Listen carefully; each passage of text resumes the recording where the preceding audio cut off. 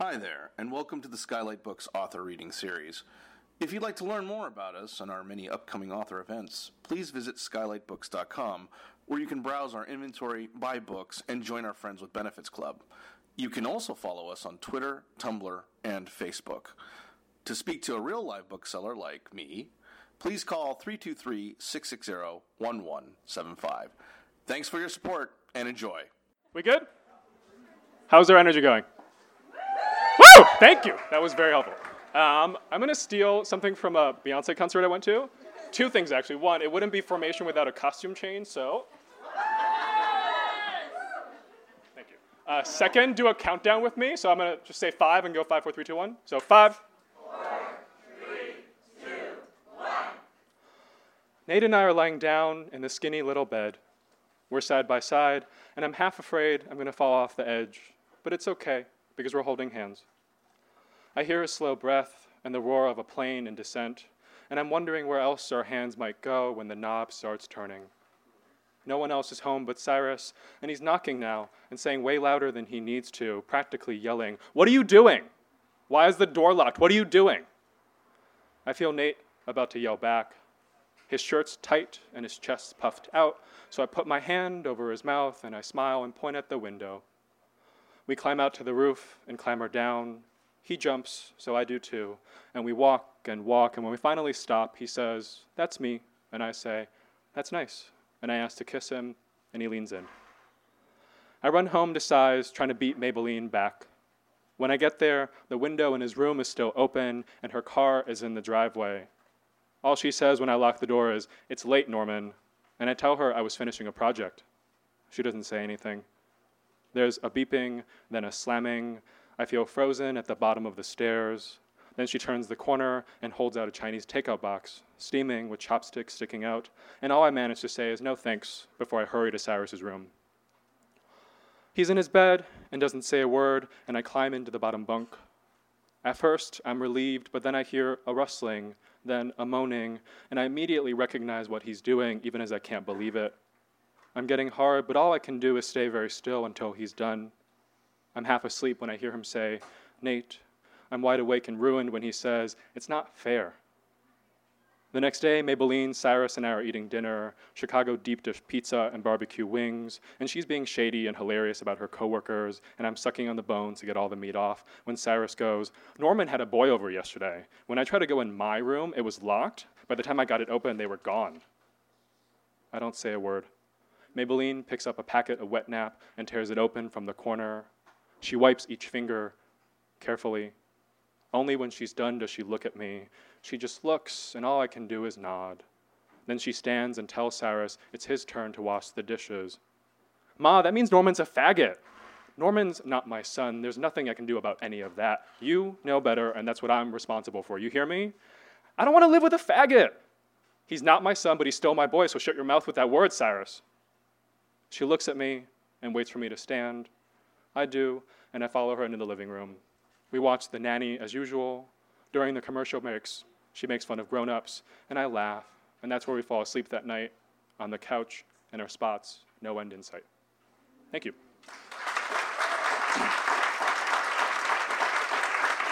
And keep it going for Dexter, please. Woo!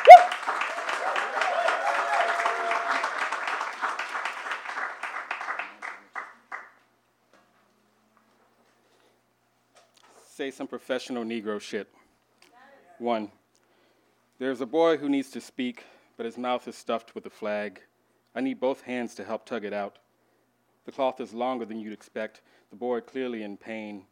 When the flag is a pile of wet colors on the ground, the boy smiles, and I can see that his teeth are pills he grinds into dust. He is trying to tell me something about being. 2. Every time a white man dresses in blackface, a crow unzips itself and a black baby falls out. A Virginia Governor's College yearbook went national with a photo of a man in the Klan robe and another in blackface. Every day Mickey Mouse puts on his gloves, a white man grows wings. The governor swore it wasn't his after claiming it was. He swore it wasn't because he remembered another time he wore blackface as Michael Jackson. Recap.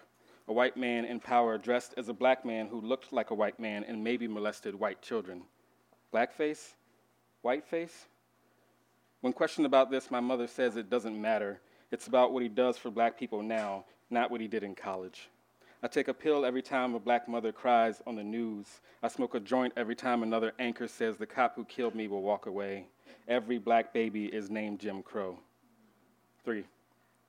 Scholar W.T. Lamont says that Thomas Rice, the first Jim Crow, was really subversive, that because his retelling of Othello left Desdemona alive and with a Negro offspring, Rice was saying to his white audience what black folk wanted to but couldn't. He disarmed audiences with his mask. How foolish the Negro Jim Crow looks, but at his heart, he's not a crow or a nigger. This white man can speak and he can jump Jim Crow. Have I lost my words? I have. I am a black man in an eggshell world. I am a black man in a world made for pearls. Have I lost my nerve? I have. I am a black man afraid to love ghosts, afraid of what they carry in their mouths, their jaws full of sharp red glass. 4. And if you look to your left, just near the trees, you'll see a black woman leaping from a garret window. She does this every day, forever. Each morning, the white man tells her she's been sold. She and her children are going to Georgia, but she can't say goodbye to her husband because, well, she's a fucking slave and niggers don't get the luxury of farewells. So each night, she launches herself from the window. She cannot die, spends days in the air, held in the arc of the sky, given nothing. Let's write a version where she floats her Mary Poppins best down the street. In this version, you can sing your children back into your womb, and she does. They crawl out into the sky and pack themselves into her stomach. There's space for them all here. Here, all black women singing raises the dead. 5. There's a mosque in my throat. A skinhead appears and reads from his manifesto. It is long. As he reads, other white nationalists gather to hear. We are smashed into the church. White bodies pile in through the door, spill over and consume the pews. White bodies spill in through the windows and come up through the floorboards like trolls. There's a mosque in my throat. There are red hats inside of every book in the church. I know this.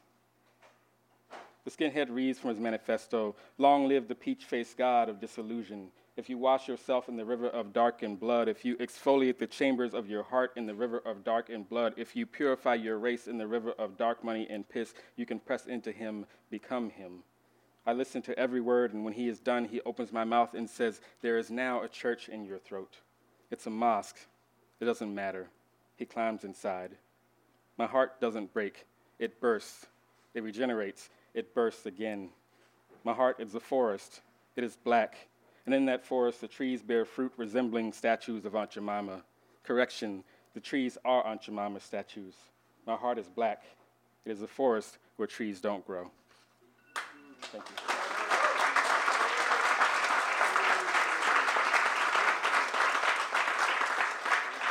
All right, keep giving it up for Lisa.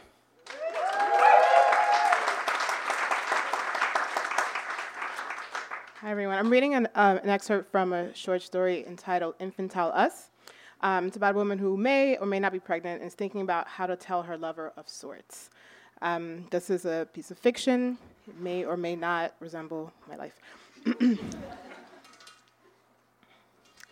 His arms circled my waist and his hands pocketed inside my smock.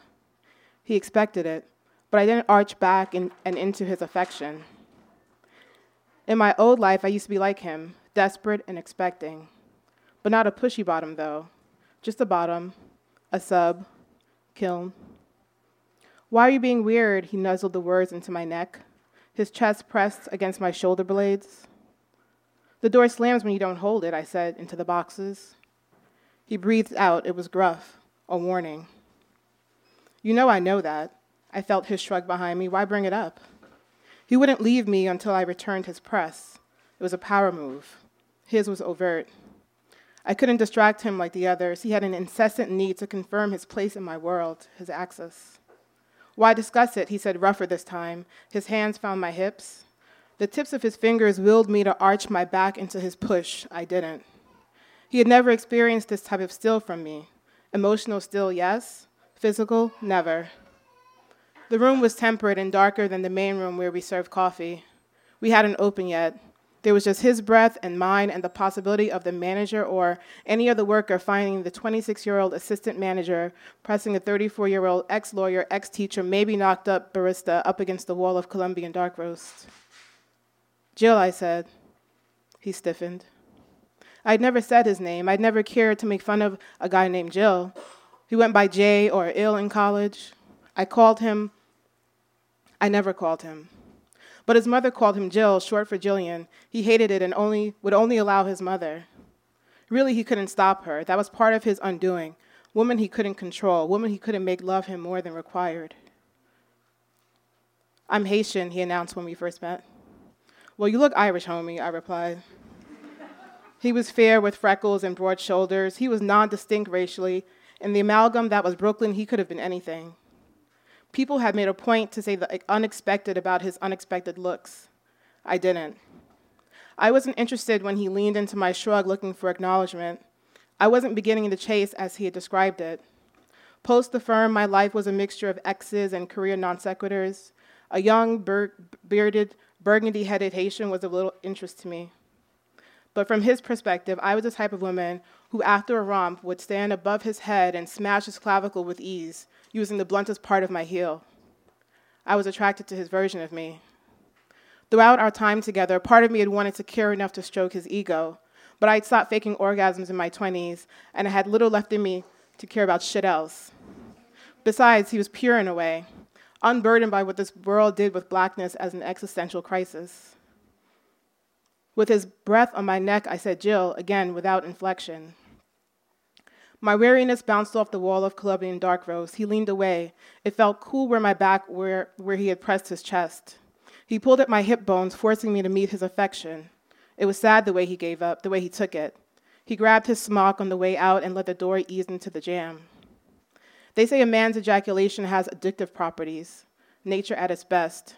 I told him I liked the heat of it on my lower belly. I meant pull out. I meant don't knock me up. The question of something occupying space within my body entered my life impolitely. I thought about it all day as Jill and I avoided each other in the coffee shop. But I knew I should tell him about the possibility in my uterus. His silence was intended as a punishment, an extended sanction that loomed. He invoked it whenever I made clear the whimsy of our infantile passing brush against one another. And thanks, guys. Next up is Laura Roque.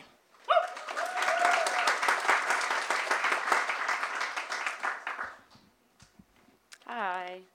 So this is the first section of a short story titled Lady Ghost Rolls.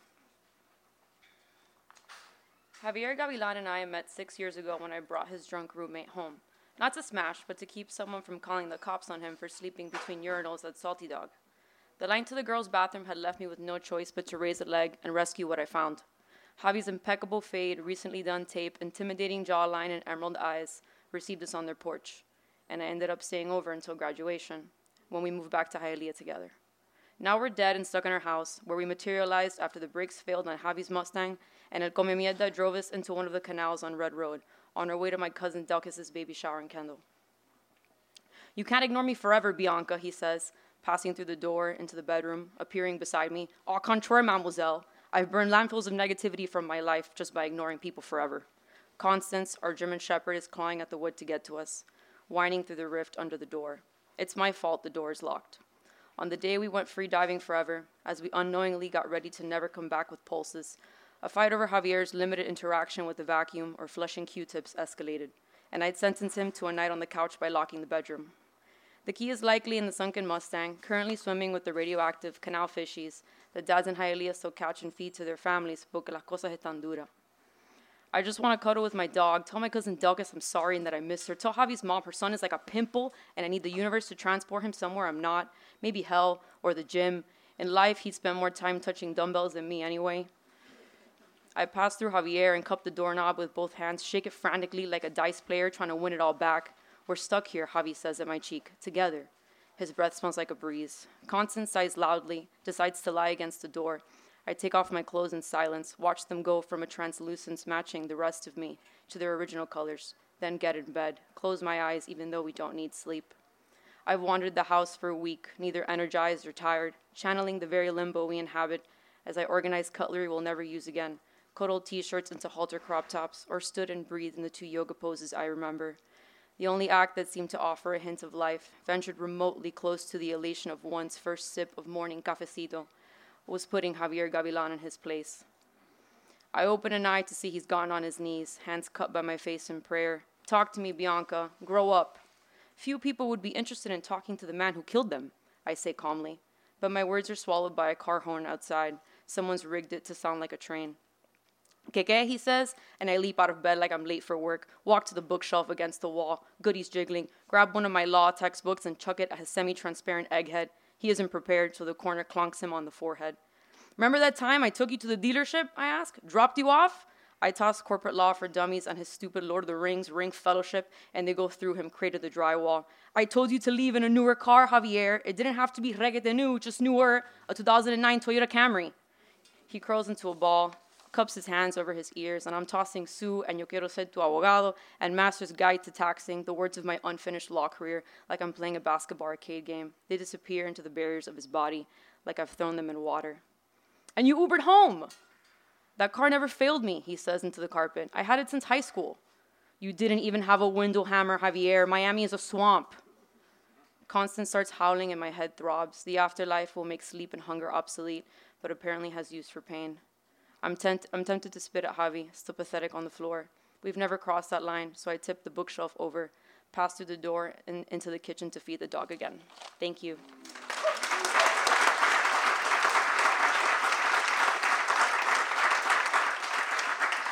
Give it up for Marcus.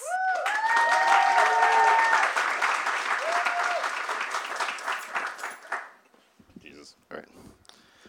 Heredia becomes American for my mom. 1. Los casquillos son algo con ventanas.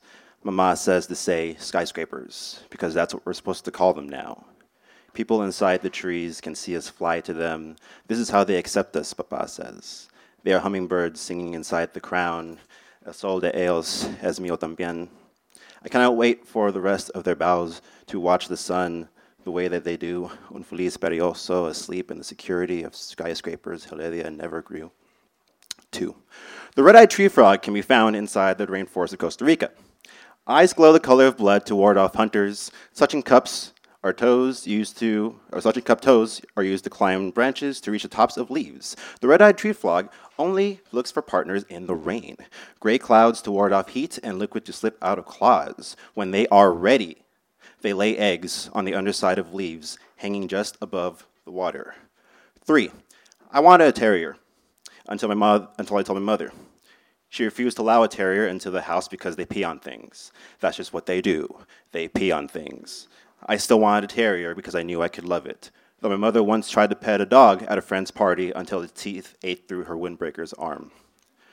4. This land is my land. This land is land. From California to your island. From the forest to the water. This land was made for me. Number 5. Yellow-bellied sea snakes absorb a third of their oxygen from seawater. They are marvelously slim, which makes their movements subtle as they hunt for food within aquatic life. The yellow-bellied sea snake can eat several frogs' eggs from under a leaf in just one bite. 6. At 19, the Virgen de Guadalupe stares at my mother's uterus. Picket signs are ventriloquist dummies whittled by Bible verses translated by white kings. My dad holds his hands over her ears, but his black skin makes them hate him too. She doesn't want to disappoint her own mom, so she eats the screams. On mute, her thighs are worn by blood she was not ready to know. On mute, a green shawl watches her without judgment. 7. Pinche pera malo, pendejo, pera malo, stupida puta. 8. The northern cat-eyed snake, scientifically known as the Leptoridae, colloquially known as, oh shit, has a bite that only affects a human's pain receptor as much as a bee sting since its venom is too mild to stun. No matter, when the northern cat-eyed snake is hungry and cannot find an adult red-eyed tree frog, tadpoles dropped into the water by betraying rain will make an exquisite meal. 9. The other kids are laughing without me. Pero como se dice, where's the bathroom in English? I don't know, and no one will tell me. Does it translate to, please stop threatening my auburn hair? Please stop telling me my tiara is rusted? If I turn my hair yellow, will you stop laughing? I do not know how to talk to teacher, and now my feet drown in pee. Teacher thinks that's just what I do. My nose is wet, shame rubbed into urine stains. Hummingbirds now have fangs. They swim in the yellow around my ankles. They hiss like bombs that take skyscrapers away from the eyes of airplanes. 10. At 59, my mother finds a picture of herself in the 3rd grade. She has dyed her hair blonde since the 80s, but here she was. My nose is so big here, right? She says. No, her nose is just fine. Her hair is a life-giving shade of tree bark, a window for whites to see at Tika's crown.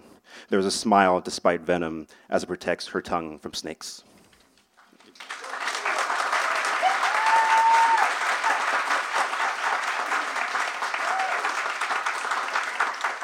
Last and certainly not least, Vanessa.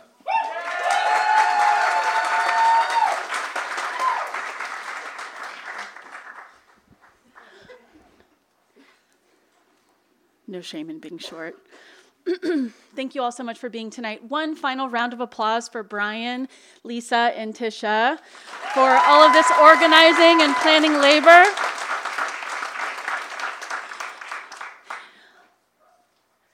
This poem is called Function, Root, Future. Year 0, matrilineal, repeat, cycle, inherit, does not exist. 0, Carmen, blooming ranch fields, a throat packed with cotton, no choice but to marry her eldest off to the hoof-beaten storm. 0, Angelica, escape the hoof-beaten storm, escape the garnet-eyed doctor, escape the stillborn country that pummels you to rags. 0, Silvia, English synonyms for future, escape, amnesty, green card, possibility, dream, I promise, I will, I do, pregnant, labor, indebted, hospitalized, soul, provider, burden, loan, insufficient. 0, Vanessa. Witness this pattern, now cycling into me. Again, lost eddies of time, lost again. I submerge my body in the river of unclaimed memory, swim again to its cervix and speak into the sea. I did everything I was supposed to do, and still an unbroken line of broken lines. 1, Joaquin. If someone is going to make it out of this dream alive, let it be you, unbraiding from me. Let it be that this cord, its arcing line, when viewed from above, is an infinite field. And let the field open for you like a bell, its bend veined with a lace of new stars. And let each new star echo on earth as a blossom, bursting from the black, so that you, born from this blood-dark grief, marbled with error, can still be perfect. Let every good beast carry you in its eye, open with wild knowing, and let every sagging telephone line carry my voice to you when I'm gone, when you're lonely or scared, and in a sleep-sopped drift, you'll think you hear me in the kitchen.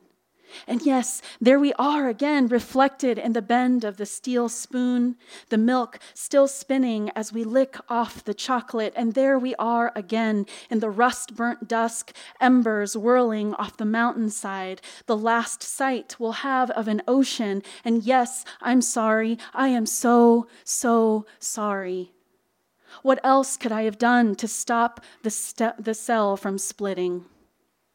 Year 1, set, patrilineal, new, AD, T equals timeline, D equals discovery, conquest, conquest, conquest, conquest, conquest, start chronometer, start collective memory, start archive. Before the ship's arrival, there is no history. Any subject exhibiting any of the following conditions will be removed and denied re-entry into real time: undocumented, uncivilized, uncontrollable, unskilled, unwell, unaccompanied, unassimilated, uncolonized, unclean, unintelligible, precarious, prey. And after the coral bleaches to bone and the poles thaw and the clouds shatter a searing rain, the SpaceX colony will have already built an electromagnetic wall to border its orbit. And in the field, the bent workers will still scoop tender chard under a burning sky for the empire. And even the mountains will kneel in witness and surrender to the sinking to greet once again that same ancient ocean. And when the last elephant falls and we know the end of memory and time will go white and the future white and the past white, wiped immaculate of fault, all time collapsed into a single line, all histories consumed by the official record and its impeccable family lines traced back through the whitened field, itself so straight and us broken in broken trees to make way for the future, progressing ever forward in a line of suns. But any voyage that assumes a forward course will loop to its origin and cross itself. And so the compass rose will enclose the world into the shape of a gun sight. And when there are no new lands to map in blood, how pale will the last horse of the last sunrise look underwater? Learn from this, little one. Time was never a line but a field. And you are occurring alongside the past. And when I recognize abuelitos laugh in you, or offer a bending lily to the dead, we are born, and together again. And every minute I choose you. Choose to fight and don't drive off the mountain. I encounter the infinite as the will to survive.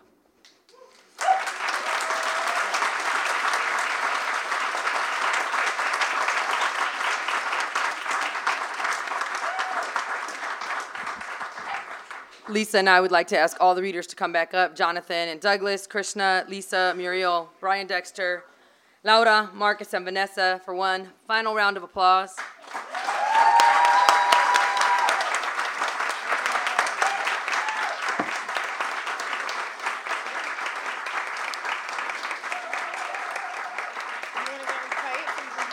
You can stand behind me, like over me.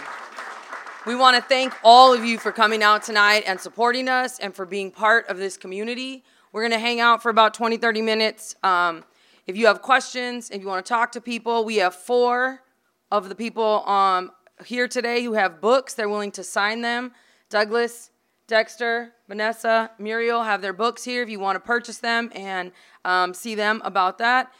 We also have purchased from Black-owned bakery in Leimert Park, Southern Girl Desserts, mini cupcakes. The vanillas are gluten-free, so if you're gluten-free, you need to get a vanilla one.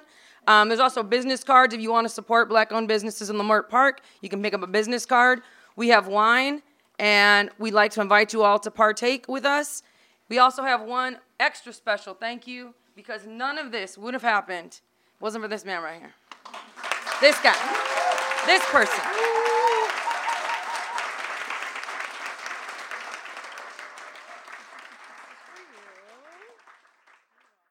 You've been listening to the Skylight Books author reading series.